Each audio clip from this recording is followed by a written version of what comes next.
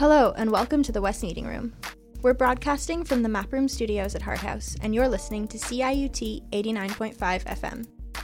We acknowledge that we're taking up space on Dish with One Spoon territory. I'm Ari, and I'll be your host for today's show with my co-hosts Sabrina and Mika, if you two want to say hi. Hello. Hi. And we also have a guest in the studio today who happens to be one of my best childhood friends, Selva, if you want to say hi too. Hi. And today we're going to be talking about food. I've loved cooking since I was really little, about 4, and recently I've been trying to cook more and try new things and cook things that I've been too scared to make. But I've also been studying food systems here at U of T, and that has been frankly super horrifying and very eye-opening. So I thought it would be an interesting topic to delve into. So for the first half of today's episode, I thought we could sort of talk about experiences with food, either culturally or personally. And then later on, I'm really excited to share an interview with Paul Taylor of Food Share Toronto with you all and talk about some more serious topics about food. But for now, I think we're gonna, sort of talk about a little more fun things. And I know that Selva, you have a lot of stuff to say about food. And I remember a few weeks ago, we were talking about sort of your time in Vienna and learning how to cook a little bit more. And I'm wondering if you want to maybe start with that. Sure, yeah. So I was away for a year, and I was I live at home, so I'm so used to having my mom's food, which is very, very Indian. I feel like whenever I go into my home, it doesn't feel almost like Canada anymore. It feels it doesn't feel like India, but it just feels like it's our home. We have our food and we eat with our hands, and I always smell like food. I remember growing up, my friends would say I smell like spices, and that used to really irritate me. But being away and I couldn't smell the spices on me, that irritated me. And being back now and I smell like Indian food, I'm almost happy to smell that just because it means I'm home. But yeah, being away, it was the first time I started cooking for myself because I was in Hamilton, and it's not so far away. My mom would come drop off food, and it's so easy to just find Indian spices.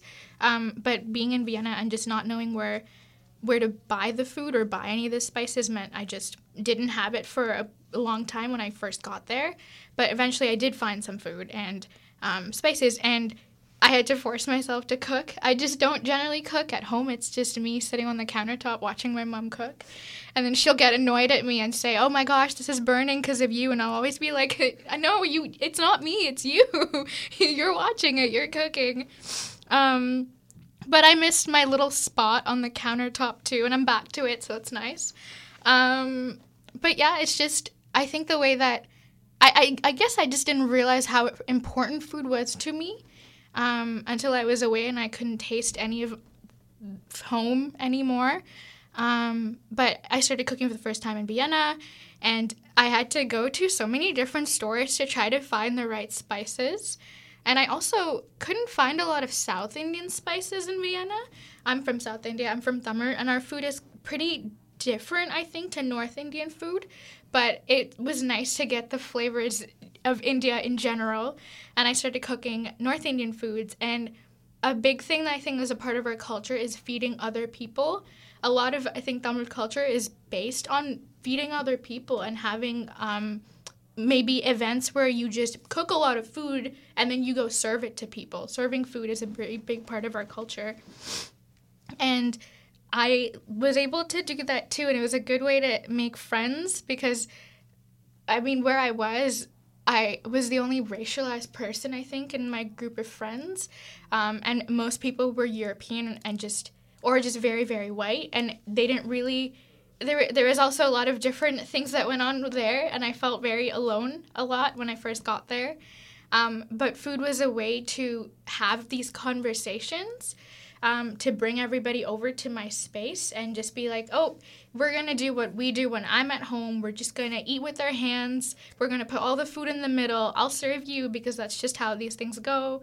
And then we just sit around, we can talk, and I can tell you about what it's my experience is here, and you can share yours, and we can make this about learning rather than, I think, me being me feeling alone. And I'm sure a lot of them were saying that they felt alone too, because we all come to where I was working, we all came to Vienna from very far away places, and we didn't know anybody there, and you're kind of stuck with those people.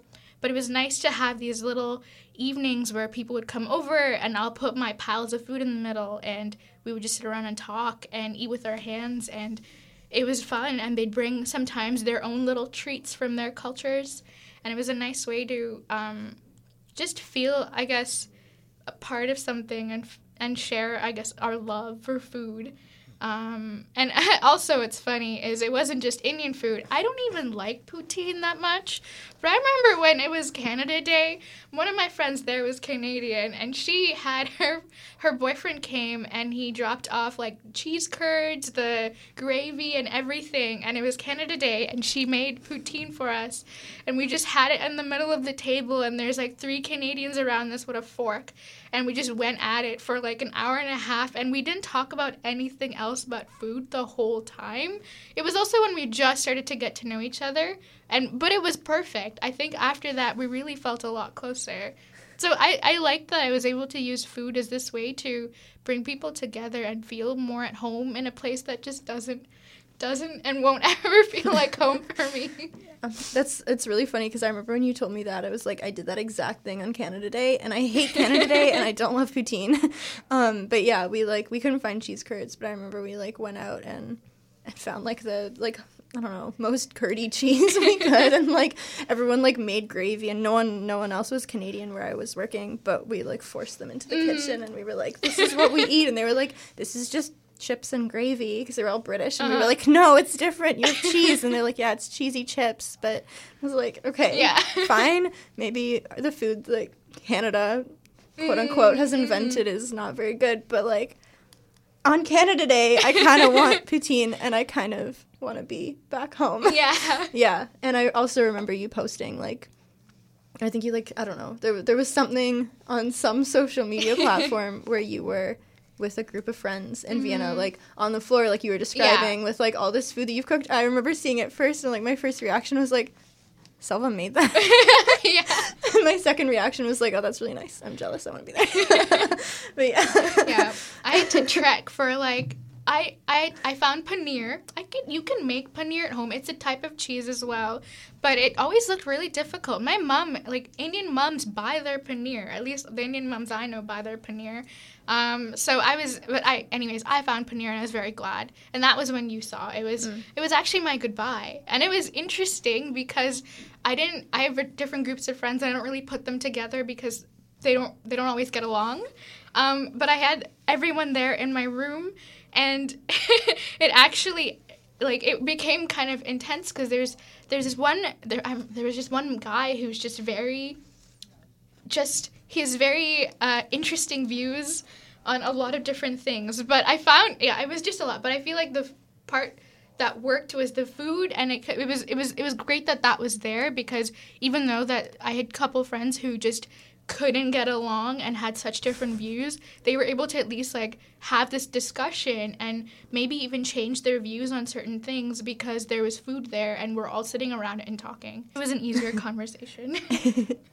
And I also want to hear from you too. I want to ask you, Mika, specifically about probably the best thing that I've heard of. I'm going to let you introduce this because I don't even know how to describe this. Well, it's kind of dead right now, but basically I have an incredibly obsessive personality, and I get fixated with types of foods. So at one time it was empanadas, so I would only eat empanadas. Last year, or a year and a half ago, it was tacos, so I went to all the taco places in the city. It's the only thing I would eat. And then in my sophomore year of university, I became obsessed, but genuinely obsessed with hot dogs and the toppings and the idea that you could put a lot of sauces on them. I don't know, I really love that. And so my best friend and I, she's now in exchange, which is why the blog kind of died down. We decided, let's go to all the hot dog stands on campus and rate them out of 20. So yeah, we were eating a lot of hot dogs. And if you want to follow us on Instagram, I think it's called Hot Dog. No, what's it called? I don't know. I can look it up. Hot Dog TO. I don't know. But I don't know. I think hot dogs are really cheap and they're warm and you can put a bunch of toppings on them. Also, some people are like afraid of eating like street meat, and I say you shouldn't be. Nothing happened so far. So I know I've asked you this before, but A, what was like the best hot dog stand in your opinion on campus? And B, where's the best place to go for tacos in the city? The best one on campus is Mama's Best, which is in front of Sid Smith. And he's always playing music, like he has like a lot of toppings, and I find that the bread is never stale because we basically did a rating out of 20 points. So it was like experience, like if lines were long or like whatever, the service, the bun, the meat, the toppings. Oh, so yeah. So you would rate them out of 5 and then a total of 20. And he got really high up, that stand. And I go there all the time. It's also like I think the cheapest one on campus. So I recommend it. And best tacos, I think, so I recommend 2 experiences. I think they're really different. 7 Lives for more of like a gourmet taco that's not very traditional but very tasty. And I specifically like the octopus ones. They're really special, and it's cash only. And then close to 7 Lives, this is also in Kensington Market, there's this place called Taqueria de Gus. And this is more traditional Mexican, small taquitos with the toppings and everything that you put yourself. And I actually used to go to their stand inside of like one of the Kensington markets, which was called La Chilaca. And then they opened this like bigger restaurant that is still super casual, and it's cheap and delicious.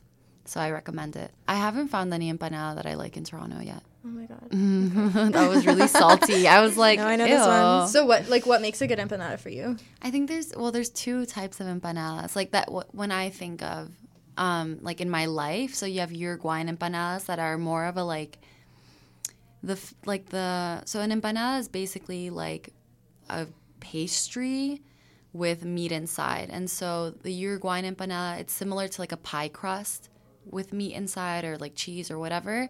And then Colombian empanadas use a different sort of, I don't know what it's called, like the covering. How do you call that? Like the Pastry. dough. Yeah, the dough is the same dough that they use to make arepas. And those are, I think, yummier than the Uruguayan ones. But I haven't really found any place yet. Yeah, I don't know. I feel like I always feel disconnected from like my culture, like my family's culture. I'm very Canadianized. Like there's like accents that I can't reproduce, but like my brother can reproduce, like patois, which I can understand, but like it's questionable and I can't reproduce it. Music and culture, like all that stuff kind of evades me. But I don't know. I feel like when it comes to food, maybe it's just because of my experience. Like I feel like everyone knows about these things, and then I start like talking about things that I eat, and people are like, I don't know what that is.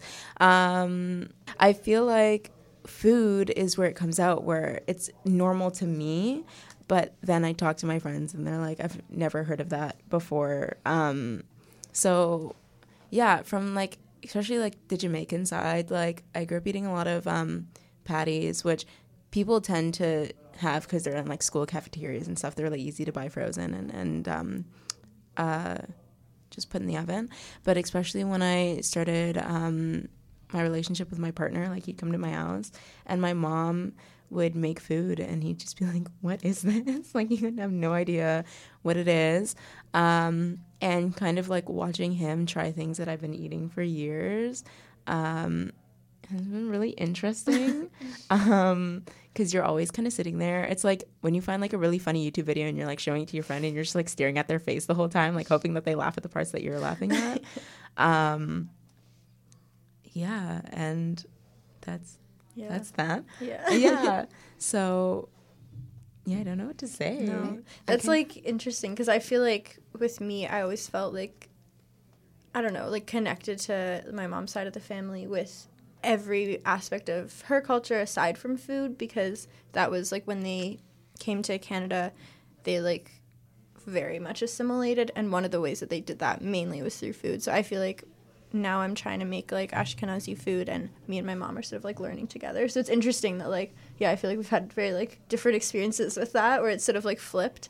Like I made my parents like a babka and stuff, and they were like, I've never made this before. And it was really bad, but they had never eaten it, so they thought it was good. I was like, yeah, you're welcome. This is very dry, I'm sorry. And they were like, no, it's perfect. But yeah, I don't know. I feel like I have sort of a similar thing with being half Chinese. Like, the only thing, like, going back to what you said, Sabrina, like, I don't speak Mandarin, neither does my dad. Like, I know very little of the culture. But, like, something that I do, like, I have a group of friends that we're all half Chinese, and, like, we eat Chinese food. And I think that's the one thing that, like, my grandparents have given me, and that, like, I use as a way to sort of, like, validate my identity, because, well, this is radio, and you guys don't know what I look like, but I look white. So it's, like, through food is the way that I, like, stand proudly as being, like, half Chinese. And then similarly, but, like, also in an opposite way, it's, like, so my boyfriend is North Indian. He's Punjabi. And, like, I've been learning slowly how to make all his favorite dishes. But at the same time, I don't feel like I've ever had, like, the real version. So it's been really difficult to be like, this tastes good, but does it taste authentic? And then, like, what is authentic? And all these questions. So it's been, like, a really interesting experience that I think has also helped sort of bridge, like, the cultural differences that arise in our relationship, and, like, help me understand so many more things about him. Because, like, I do think in his family and, like, within his culture, like, food is such a communal and, like, central part to his identity. And, like, so is it for me, just, like, from, like, a Chinese aspect, I guess, or Chinese culture. So it's been a journey. He brought me spices back from back home, and I've been playing around with them, but I don't know. Cooking is hard. And it's exhausting. It takes so much. Yeah. I'll, like, look up recipes online, or I'll text my mom, and I'll be like, how do you make the thing? Like, how do I make the thing? And she'll just be like, oh, it'll only take, like, 50 minutes. Or the recipe will be like, oh, it only takes an hour and a half. 3 hours later, it's getting in the oven. Yeah. Like, it takes so long to chop things, I've learned. Like, it'll be, like, prep time, like, 20 minutes. And then it'll just be like, just chop your bell pepper, your onion, your garlic, your carrots, and your broccoli. And, like, that takes 45 minutes alone. Mm-hmm. Never mind measuring everything out. I think I don't know, maybe it's my hands, or I just don't know, like, my knives are not sharp enough. But whenever I make this casserole, because it lasts, like, weeks. Once I literally made, like, a month's worth of casserole, and we were all tired of casserole by the end. I didn't make it for, like, 3 months after that. And it took forever to chop everything. Yeah. But I didn't want to say, Selva, you talking about just, like, watching your mom cook and then stuff burning and then her being like, it's your fault. Like, that's literally my mom. I'll be in the living room. I won't even know that she's cooking something. And then she'll be like, she'll have, like, rice on the stove, and she'll making chicken and, like, something else. And, like, she'll turn to get something out of the microwave, and then something will burn, and she'll be like, Sabrina, this is why this happened, because you never help me. Like, I never get any help. Like, no one ever assists me, and then they're always eating my food. And I'm like, first of all, I didn't even know you were cooking. Like, you didn't tell me anything. You should have known. Honestly, no, I should have just known. Like, I'll be asleep, and then I'll come down, and the food will be ready, and she'll be like, yeah, everything's fine, but the rice was, like, a little overcooked, because, like, I didn't have any help. And it's like, I was literally asleep, but okay. So I definitely get that feeling of, like, you're responsible for the food. Mm-hmm. Even when sometimes I'll ask if she needs help, and she'll be like, no, like, you won't do it right. Like, I know what I'm doing. My mom, at least now she laughs. Before I think she was a little bit salty, but now she's, like, happy because I'm back on my little spot too, and it's been a while. So when it burns, at least she's like, oh, okay, you're here, yeah. What? Oh no, I was just gonna add, or, like, asking your mom how to make a recipe, and then she's like, a dash of this, and then sprinkle that. I'm like, I don't even know how to chop an onion. Like, I don't know what a dash means. It's like, my mom makes this, like, special lentil stew that I'm obsessed with. And so, like, when I went back home to Uruguay this summer, I was like, okay, I'm going to learn how to make it. Like, where's the recipe? She's like, oh, I don't know. Like, what's in the pantry? Like, what do we have in the fridge? I was like, but I don't have anything in my pantry. Like, I don't have a household to be doing these things. And it's so hard to learn that way. But, like, I don't know. I think there's something really special about, like, hanging around the kitchen, like, when your mom is cooking. Mm-hmm. And, like, I guess eventually, like, through osmosis. Like, you'll learn something. I'm hoping. I don't know. One day. I did want to say about the spices, like, I'm on the other side of that. So my partner is, like, white and Jewish, but he's just, like ethnically Jewish and not, like, religiously or culturally Jewish. So, like, he grew up eating a lot of, like, and his, like, dad's white and his dad cooked. And he grew up eating, like, a lot of, like, chicken and, like, spaghetti. With like a small bit of salt, right? That was like, yeah, like even like no cheese, like they don't like no cheese, like yeah. So the first time he made like breaded chicken, it was just like the flour and the egg and the chicken, and I was like, where are the spices? And he was like, the what? And I've recently talked to his dad about this, and his dad uses spices, so it was my partner just not like getting that. So I have had to teach him how to like spice things, and he'll just be like, so how much black pepper do you use? And I'm like, I don't know, you just feel it. Like you just like no, you just like put the pepper in until your hand stops. I don't know, same thing. Like I'll use recipes, like I'll watch shows like Nailed It on Netflix where people can't like bake, or like people are bad, like worst chefs and whatever. And like I'll follow a recipe if it's like you need bell pepper, onion, garlic. Like I'll get those things. But then, and like I'll buy like 2 if it says 2 because I'm not going to buy 5 because it's expensive. But then it's like I just chop until it feels right. So maybe I'll say like it calls for 2, but I'll only chop like a pepper and a half, you know? Oh God, Or like if for garlic, they'll be like, oh, you only need like 1 clove of garlic. But then I don't know. It's like I want to smell the food while it's cooking. Like if I can't smell the food, then it's not flavorful enough. I don't know. No, and I always know like if there's garlic in a recipe, I'm gonna put like 5 times more than they Exactly. tell me. Like I'm sorry. Oh my God, yeah. So I don't know. You just like feel. I'm literally that. Like Max will be like, okay, so how do you make that thing? Because like I want to make it, and then I'm like, yeah, you just like put the cheese in, and then he's like, how much cheese? And I'm like, you just it comes through your soul. You know? No, you know what? I tried to teach. No, I did teach, and he's doing it really well now. Like, I tried to teach my boyfriend this, like, take on an Asian marinade. And, like, he was like, okay, so how much do I put of each thing? And I was like, well, less of this, but more of that. And then, like, look at your palm and measure. And then he was like, what?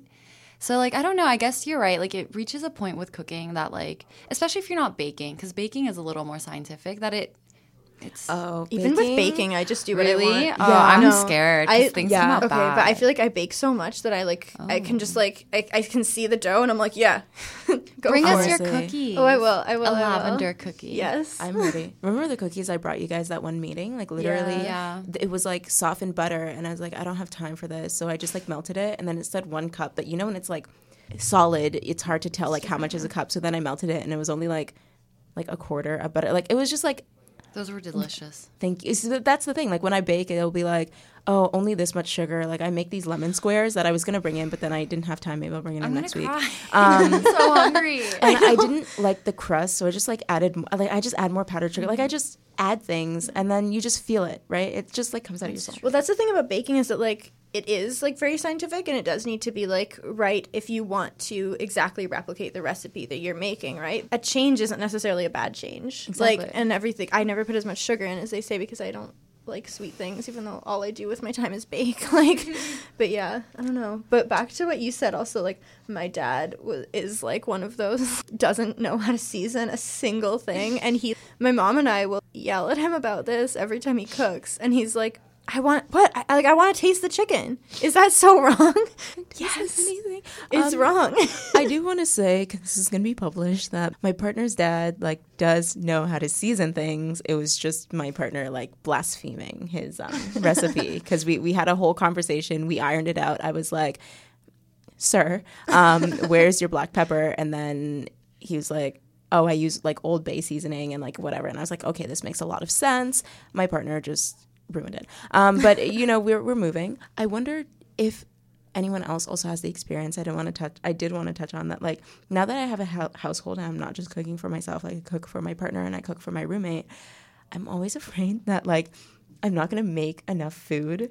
Like there's not gonna be enough food, and then someone's gonna be hungry, and it's gonna be my fault, and I spent like all this time cooking, and it's not gonna whatever. And that's how I make like enough casserole to feed 20 people, and there's only 3 of us. And I find too, like we made like a club size lasagna, that like one of those frozen ones, and then the servings between the 3 of us, I ended up serving like half of it because I was afraid that people weren't going to like be fed, and like I don't know, I'm just like always I like turn into this like domestic like grandma or like my grandma, and I'm just like, are you hungry? You look hungry. Like you should keep eating. Like you finish your plate. Do you want more food? And they're like, I've had 5 servings. Please Stop asking me if I'm hungry. And I'm like, no, are you sure? It's like when people come over and I'm like, we need to clean our bedroom, and my partner's like, they're not going to see our bedroom, and then I just turn into this person. It's like a compulsion. I don't know where it comes from. No. But I'm just always afraid that people, like, there's not going to be enough food, or it's going to be bad, or it's underspiced. So then you can literally, like, see the spice on my food. Like, you could, like, pick off the black pepper with your fingers. I have that, too, yeah. Like, when you came over, we thought there were going to be, like, 3 or 4 of us, and then, like, 6 or 7 people ended up showing up, and I was, like, almost, like, crying into the, like, French toast that we'd made. I was like, this isn't enough food, and everyone's like, it's okay. But yeah, no, I feel that. And we also like, my roommates and I always like cook for each other and stuff, so I feel like, yeah, I am like turning into my mother. Like, they'll come home and I'll be like, do you want me to make you a grilled cheese? Like, are you hungry? Like, no, literally, me. Yeah. It's like, when did we become this person? I know. No, it's awful. I don't know. It really stresses me out too. It's like, okay, my partner, my boyfriend, whatever, he'll eat like 8 chicken thighs in one sitting. And like, so now if I'm ever cooking for the both of us, like I have to buy like 2 trays of chicken to make sure he eats enough.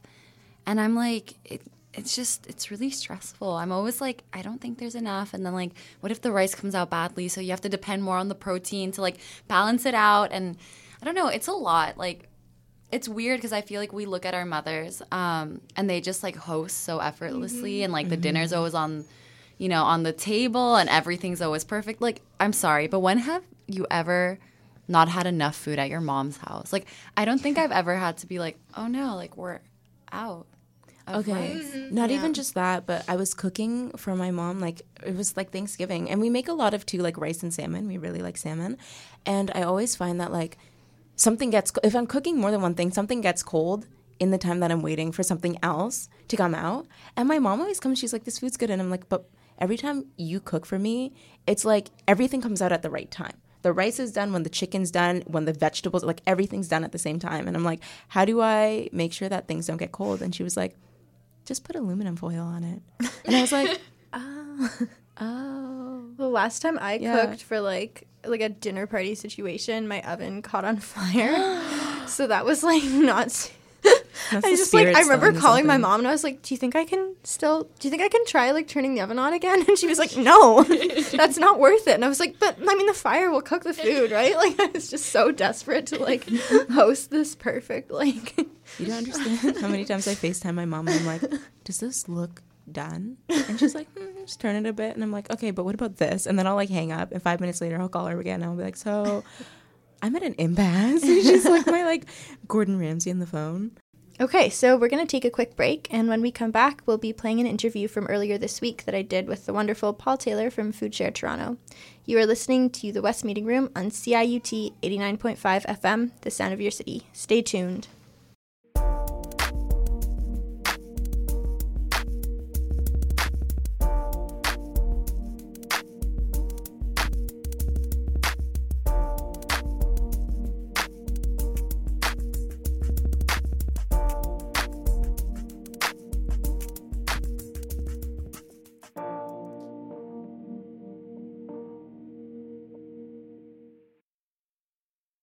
And welcome back to the West Meeting Room here on CIUT 89.5 FM. I'm Ari, your host for this episode, and today we're talking about food. Earlier this week, I was lucky enough to be able to meet with Paul Taylor, Executive Director of Food Share Toronto, a nonprofit here in the city, which is doing some amazing work in food justice. So here's that interview. My name is Paul Taylor, and I'm the Executive Director of an organization called Food Share Toronto. So to start, I'd like to talk a bit about food justice, the food justice movement. For listeners who have maybe never heard of food justice before, what's it about, and what does it look like specifically here on this land in Toronto? Great. So I think food justice is something that's inspired many of us here at Food Share, and I think it's probably because many of us have sought to combat hunger in a number of ways, hunger in communities in a number of ways, And, many of us end up at things like volunteering at food banks, that sort of thing. But food justice takes it one step further and recognizes that there are organizing principles that actually hold and perpetuate food injustices and food insecurity.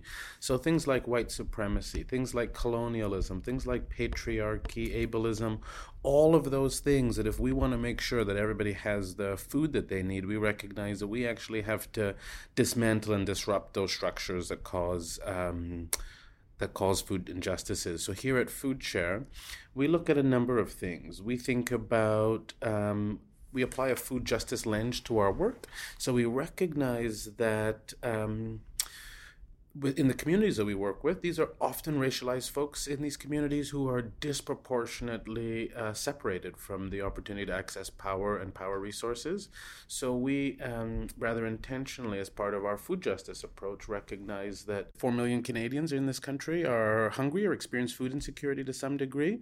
So we recognize that, for the last 30 plus years as a country, we've kind of invented these community food programs, whether it's food banks or community kitchens, that sort of thing. They actually don't address the underlying issues that cause food insecurity. And we're of the view that those underlying causes are structural or systemic, and we actually, in order to make sure that people have the food that they need, that we actually need to dismantle those systems like white supremacy, anti-Black racism, transphobia, colonialism, patriarchy, all of those things that kind of inform who has food, who doesn't, but also inform who has a seat at the decision-making table around addressing these issues and who doesn't. So one of the things we look at is, as an organization, one of the largest organizations in the country tasked with responding to poverty and food insecurity, we really think about how we have an opportunity to dismantle some of those systems within our own work. So that's where we've spent the bulk of our time, and looking at how do we make sure that it's not always the same kind of middle-class white folks that get hired into these positions in organizations that receive funding to address issues that are folks of color, racialized, BIPOC folks are disproportionately affected by. Yeah, sort of like a political economic take on dealing with these problems. The biggest issue is that these issues are so systemic, and they're from like the very beginning of the like food production to like the very end of in the grocery stores, right? And yeah, you remind me of another point. Our food system in this country is really built on racism and oppression. So much of the food that's grown in this country is grown on stolen land. So it involves recognizing that and really thinking thoughtfully around how resources are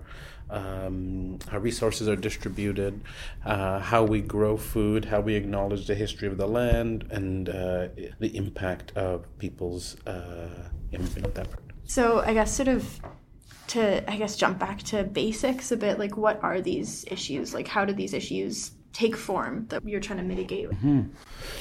So things like white supremacy, for example, how does this take shape in our world? Well, I'm going to go back to the issue of food insecurity and poverty.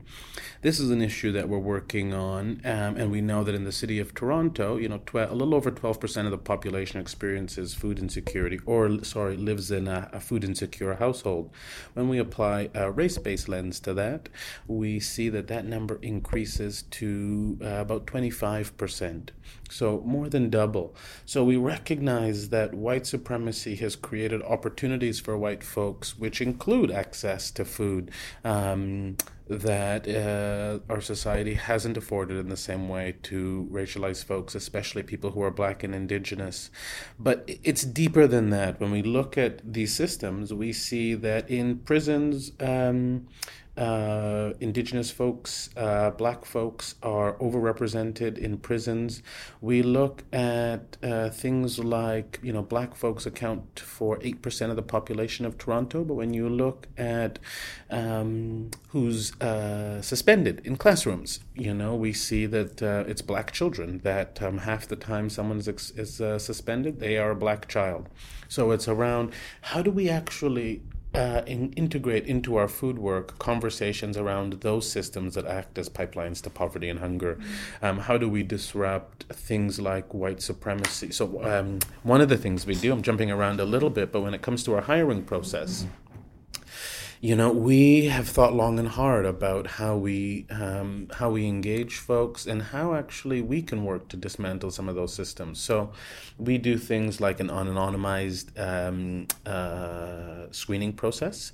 So we have one person who anonymizes all the resumes. That person is not on the hiring committee, so the hiring committee then gets a bunch of resumes that don't include someone's name, where they live, where they went to school, all things that I think are not equally distributed in society, access to those things, particularly around where someone goes to school and post-secondary education, where someone lives, but all could potentially present barriers to folks for accessing employment.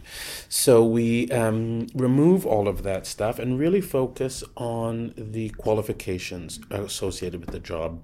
Far too often, I think organizations and businesses throw on, must have degree in this, whereas I've never heard someone say in a workplace, put that down, you can't do this part of the job because you don't have a degree, you don't have a general arts degree. Yeah.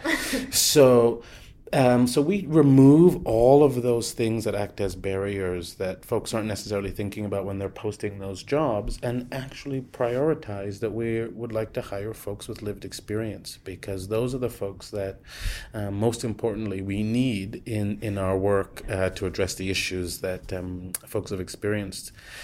And I feel that that's so important, because I feel like as a leader that's experienced food insecurity and hunger, it's really changed the way that I look at this work, and I think challenges a bit of, not only white supremacy, but a middle-class bias that permeates much of the interventions that have been designed in the space. And I guess I also should have asked this at the beginning, but could you tell me a little bit about the history of FoodShare and like when and how it got started, all that? You bet. FoodShare started in 1985. We got a $20,000 grant from the city of Toronto in response to emerging hunger issues in the city. So it started off as something called the Hunger Hotline. People were able to call us and then get information on where their closest food bank was, any type of those kind of resources. And it just continued from that kind of investment of $20,000 that allowed us to hire a half-time person to now an organization with closer to 100 people and a $7 million budget. We've really just sought to be able to demonstrate in a variety of ways that it is possible for people to access the food that they need. There is a role for community to play in that. So over the years, we've just developed and tested and toyed with a bunch of different interventions, from the mobile produce truck to the markets to a whole host of things that kind of disrupt the way that people typically access a food. One of the big things we started was the Good Food Box in 1994, and in the last few years we've really revised it to reflect kind of what we've learned about who was purchasing it and the like. When I think about our work at FoodShare, I actually think about something that opened 4 years before FoodShare opened. It was in 1981 that Canada's first food bank opened, and FoodShare kind of evolved in response to that in 1985. And I really think about our work in ways that depart from the traditional food bank model. One, we don't give out free food. But two, a couple of things that are really key to us. One, we recognize that everyone has a right to food. The federal government ratified the right to food in this country in 1976. So our work is to help the government ensure that everyone has access to their right to food. And we also recognize that traditional notions of charity, largely what it's looked like for years, middle-class white folks or more wealthy white folks in neighborhoods coming into low-income communities and giving out leftovers to hungry folks. So that's not what we do. We actually realize that the interventions that we design have to be led by community if they're going to be effective and if they are going to respond to the needs of folks in that community.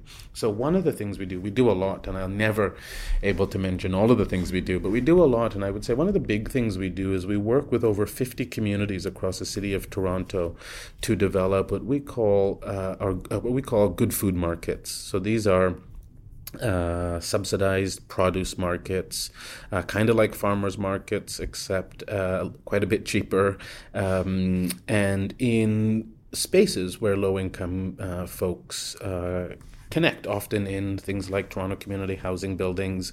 They'll be set up. So 50 of these markets across the city, but they're not staffed by someone outside of the community. They're staffed by someone who said, you know what, in my neighborhood, we've got a problem with access to affordable produce, and I want to be a part of the solution. So our work is really not to go into communities and hand out leftovers at all, but instead work alongside communities that are wanting to advance change, and we can support them and use our capacity as a large food organization that grows a lot of food, buys a lot of food, to help these communities set up markets. So we do markets, we do urban farming, we have a couple of farm sites, one on a rooftop at Eastdale Collegiate and another one at Burnham Thorpe Collegiate Institute out in the field. And really what we're doing is, yes, we're growing food, we're hiring youth, but we're also providing employment opportunities for folks. And I think for me, that is the really significant piece, because food security comes down to income in a lot of ways. Mm-hmm. So being able to put cash in people's pockets, I think, is key. Yeah. So those are some of the things we're doing. We also have what I call a food truck that sells produce, so a decommissioned Wheel-Trans vehicle that we then had redesigned to be able to sell produce. So that goes into communities as well and sells produce.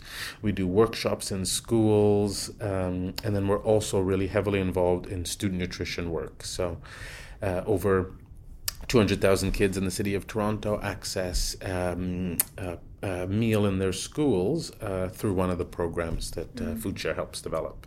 And when you're setting up the urban farming, what does that look like? Good question. Similarly to everything we do, it's working alongside the community. You know, we recognize that we have some capacity. We've done this work for a long time, so we can certainly support and help communities along this journey. But ultimately, we're not interested in developing more and more farms and things like that, just so FoodShare can have more and more farm sites. So really, it's about developing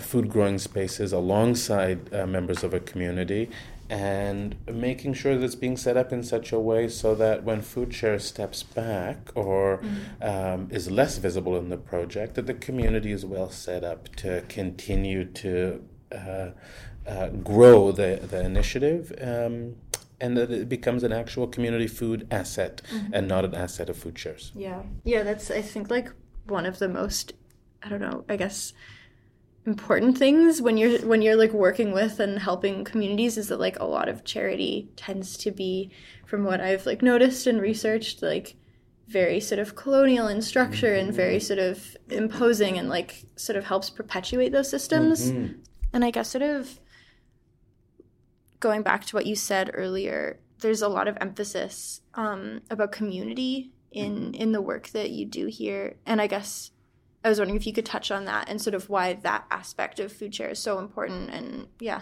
Absolutely, because community leads the work that we're doing.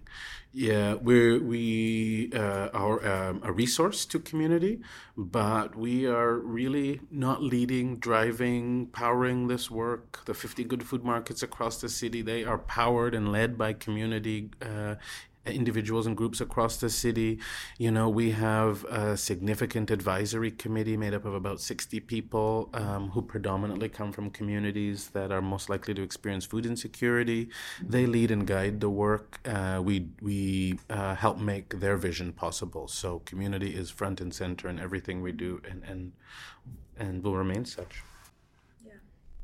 And I guess to sort of go back to like what FoodShare does, has there been a specific initiative or moment or like something that has been your favorite initiative or moment in the work you've done here, and anything that stands out, I guess?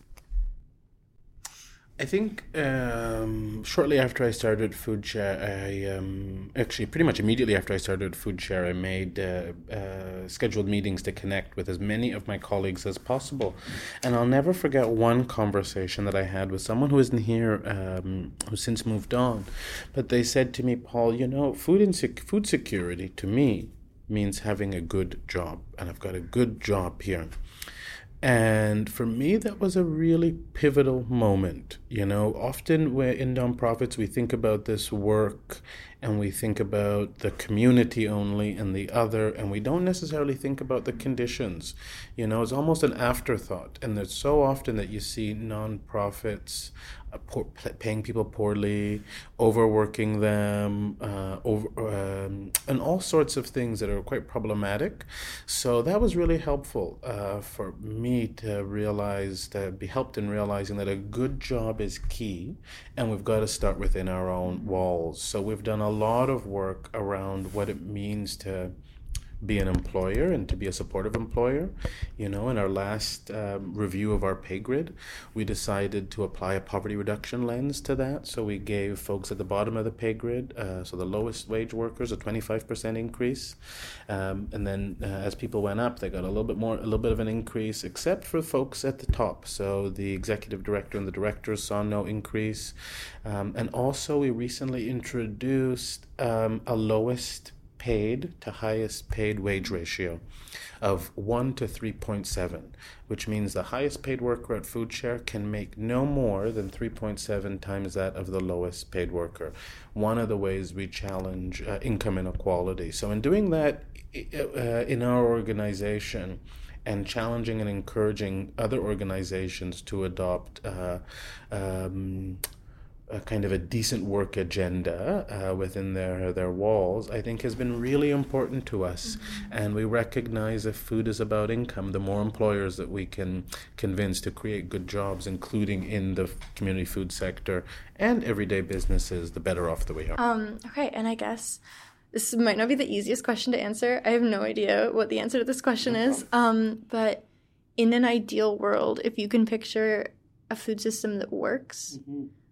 For everyone, mm-hmm. what would that look like, and how, even if we even can, mm-hmm. could we get there? Good question. So what does that... So I think we were, as a nation, we were on the right track. In 1966 when the right to food was first introduced, and in 1976 when it was ratified. But we went amiss somewhere, because we went from ratifying the right to food in 1976 to now having over 4 million people that are food insecure. So I think we actually need to go back to the right to food. What does that mean? Well, obviously it doesn't mean that the government is going to be giving out free food, but creating the conditions to allow people to access the food that they need. So, I see policy interventions having a significant impact on people's ability to access food. And the types of policy interventions that I think are going to have the most impact are ones around income. So when we see the current provincial government roll back a planned increase, the planned increase to minimum wage that was meant to go up to $15, that's actually taking us further and further away from our ability to actualize our right to food. So we would love to see some solid income-based interventions. In an ideal world, we wouldn't be talking about minimum wage anymore. Just wrapping our minds around the fact that we have what is the minimum that we can pay, so that an employer can pay someone, but yet no conversation around maximums that people can earn. So in an ideal world, we're using policy, which is funded through taxation, to address things like poverty and food insecurity. We should be talking about living wages. We should be talking about a universal basic income. Those are some of the things that will help people access the food that they need. We should be talking and recognizing dismantling systemic racism. And those are the things that are going to have a big impact on making sure that people have the food that they need. And I want to note that, any income-based interventions conditions need also apply to migrants who are here working, especially migrant agricultural workers who are a part of our food system that we often don't talk about. We like to say, in this country, people talk a lot about local food, but local food isn't inherently more just, and we might not be flying food thousands of miles, but we're flying people thousands of miles, and we're treating them quite poorly and legislating their poverty. So for me, living in a world where people have access to the food, and the food is grown and nurtured by folks who are also nurtured and have access to the food that they need. And I guess my sort of last two questions, the first one is, how can people get involved in this? Yeah, so a number of things. If someone wants to get involved in our work and support FoodShare, they can purchase a Good Food Box. Every Good Food Box that we sell helps us do the work that we do. So you can have a box filled with produce for as low as $16 delivered to your front door. So if you search the Good Food Box, FoodShare's Good Food Box, you'll see that pop up. I got mine a couple of days ago. It was packed with with wonderful produce. So that's one thing folks can do to support FoodShare. But folks are living in communities where they're struggling and feeling like, oh my goodness, there's 4 places where I can buy Doritos, and that's great. But I also want to be able to buy apples and bananas, and we don't have that really in my neighborhood. Well, we're happy to work with those folks to help set up good food markets and the like. And then, if folks are... they can also just get in touch and come and help out and volunteer. We're always willing to engage volunteers. Yeah. And where can people find social media or anything? Yeah, so people can find out more about us on our website at foodshare.net, but we're also on Twitter, we're on Facebook, we're on Instagram, and probably more things that I'm now forgetting. And I guess my last question, what is your favorite go-to comfort food? I like things that are roasted, so I love a good roasted chicken, actually, and I think that goes so beautifully with some mashed potatoes and gravy. Yes. Yeah. Good choice. Something green on there. So. Yeah. Sure. Yeah. All right. Thank you so much. My pleasure. Thank you. Thank you to our guests, Selva and Paul Taylor, and to my co-hosts, Mika and Sabrina, and to Saba for working the soundboard today. And most of all, thanks to you, our listeners. We'd love to hear from you. You can find us on Twitter at HH Podcasting and Instagram at Hard House Stories. We're here every Saturday at 7 a.m. on CIUT 89.5 FM, and we post all of our episodes under Hard House Stories on SoundCloud. Our intro-outro music was composed by Dan Driscoll. I'm Ari, signing off as your host for today. Thanks for listening, and we'll see you next week.